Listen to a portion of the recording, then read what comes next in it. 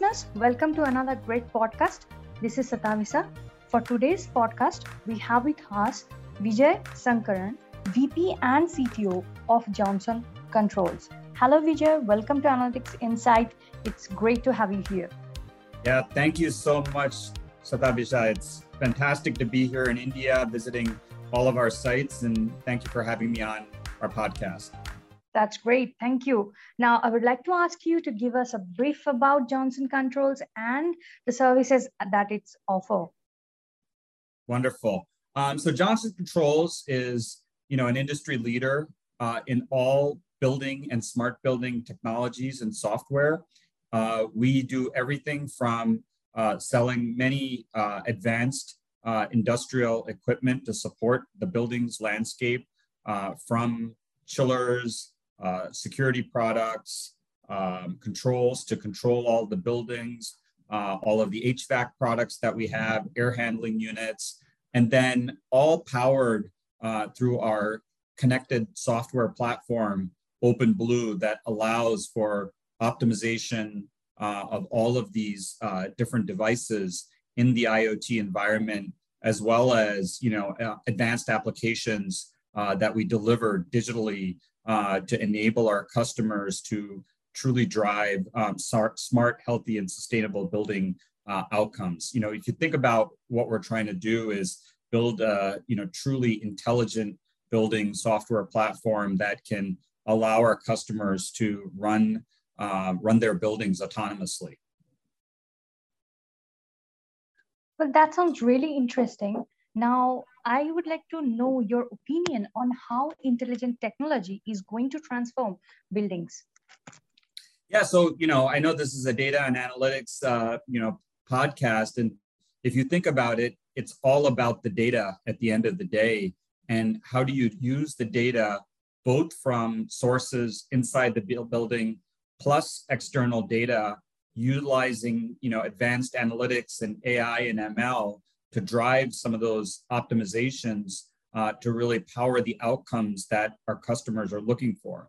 So if you can think about a couple of different applications in the way that OpenBlue works, we are one of the leaders in terms of chillers across the world, and through our new connected chillers, AI solutions, we're actually able to proactively predict when a chiller may fail or have is under duress, and by utilizing the data that is coming off of the chiller, we're able to proactively send out a technician to address the issue, or maybe even change some of the software settings in our controls environment to say, okay, operate at a lower level of efficiency and avoid the failure until a technician can come out and fix it, rather than historically the customer would endure a downtime. So in terms of overall fault detection and monitoring, there's huge opportunities around that. Another key area is in the healthy building space, where as people are returning to the office and they want to make sure that the space is well ventilated when there's occupants in the office environment, we have a number of different sensors and technologies that can detect the utilization within a space. And based upon that, we can either increase the ventilation in the space, decrease the temperatures, monitor different conditions to ensure that the space is healthy and well ventilated for the occupants that are coming in. And another area that we're really focused on with the same data from the building is sustainability, where when you think about companies through the new agreements, at Davos or COP25, really, how do we begin to drive more net zero, across our buildings? We have a net zero advisor solution that takes the data from within the building as well as utility consumption, and then, tells customers what their carbon emission outputs are. And then, by introducing new technologies like on-site solar or battery storage, how can companies begin to create, a trajectory to their net zero goals? So this is how we're using the data from the buildings, applying artificial intelligence and machine learning against that data, and powering outcomes around smart, healthy, and sustainable spaces. Thanks, Vijay, for explaining that so well. Now, I'm curious, like, what are the challenges that you must have faced while leveraging the disruptive technologies in your operations, and how did you solve them? Yeah, that's a great question, Satavisa. And when I think about the biggest challenge, it's all the devices that exist inside the building that have so much diversity, from security products to fire products to different building automation systems to different sensors to different types of chillers and HVAC units. So how do you connect the diversity of all of those different devices that may all be of different ages? And so, one of the key rallying cries that I've given to the team is to win at the edge. And so about a year ago, we launched our edge software stack called OpenBlue Bridge, which is really intended to connect all the different devices types at the edge seamlessly. And so OpenBlue Bridge, which is, you can think of it as the iOS for smart buildings, really enables that rapid connectivity using a connector toolkit supporting all different protocols at the edge to seamlessly connect into the smart building. And so that has made our ability to connect to the smart buildings and all the devices in the buildings much more seamless. Now, over the past couple of years, in the alignment with the that strategy to win at the edge over the last year, we've made two acquisitions. One is a company called Foghorn, which is Edge AI. And really what Foghorn does is that it takes the data that is coming in at the edge with various different types of data and standardizes it at the edge, to be able to drive that standardization as it gets ingested into the cloud. Foghorn also allows us to apply Edge AI models to be able to have intelligence at the cloud, at the edge, so that we can begin to, identify alarms, correlate alarms, be able to do predictive failure analysis and other kinds of algorithm optimizations, on the edge gateway itself. And then finally, we made an acquisition just a few weeks ago of a company called Tempered Networks, which is a zero trust cybersecurity for the edge, which can connect the data from the edge and bring it up to the cloud in a highly secure way, which is actually creating a private network over the public internet to be able to do that in a highly encrypted way going forward.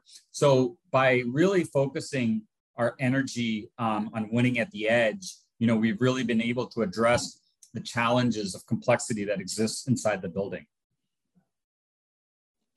Well, that's great. You people seem to be doing a great job.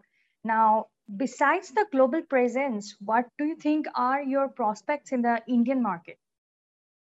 I mean, I think, the Indian market is absolutely a ripe market for adoption of these smart building technologies that power outcomes around energy management, sustainable,, decarbonization, healthy buildings.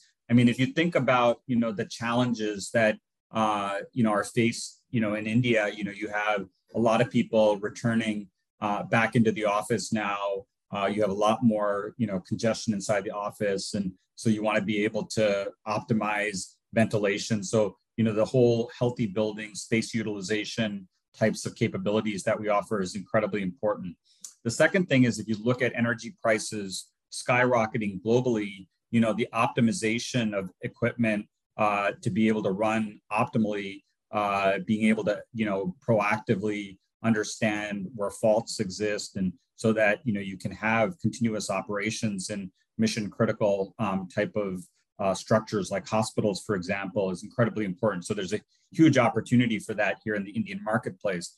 And then finally, as you think about the bigger challenges around sustainability, global warming, blackouts, being able to utilize more solar and battery and local types of optimization, that's going to be more and more important in the Indian marketplace going forward. So in many ways, we feel that, India is very representative of the challenges that, maybe even more so the world is facing.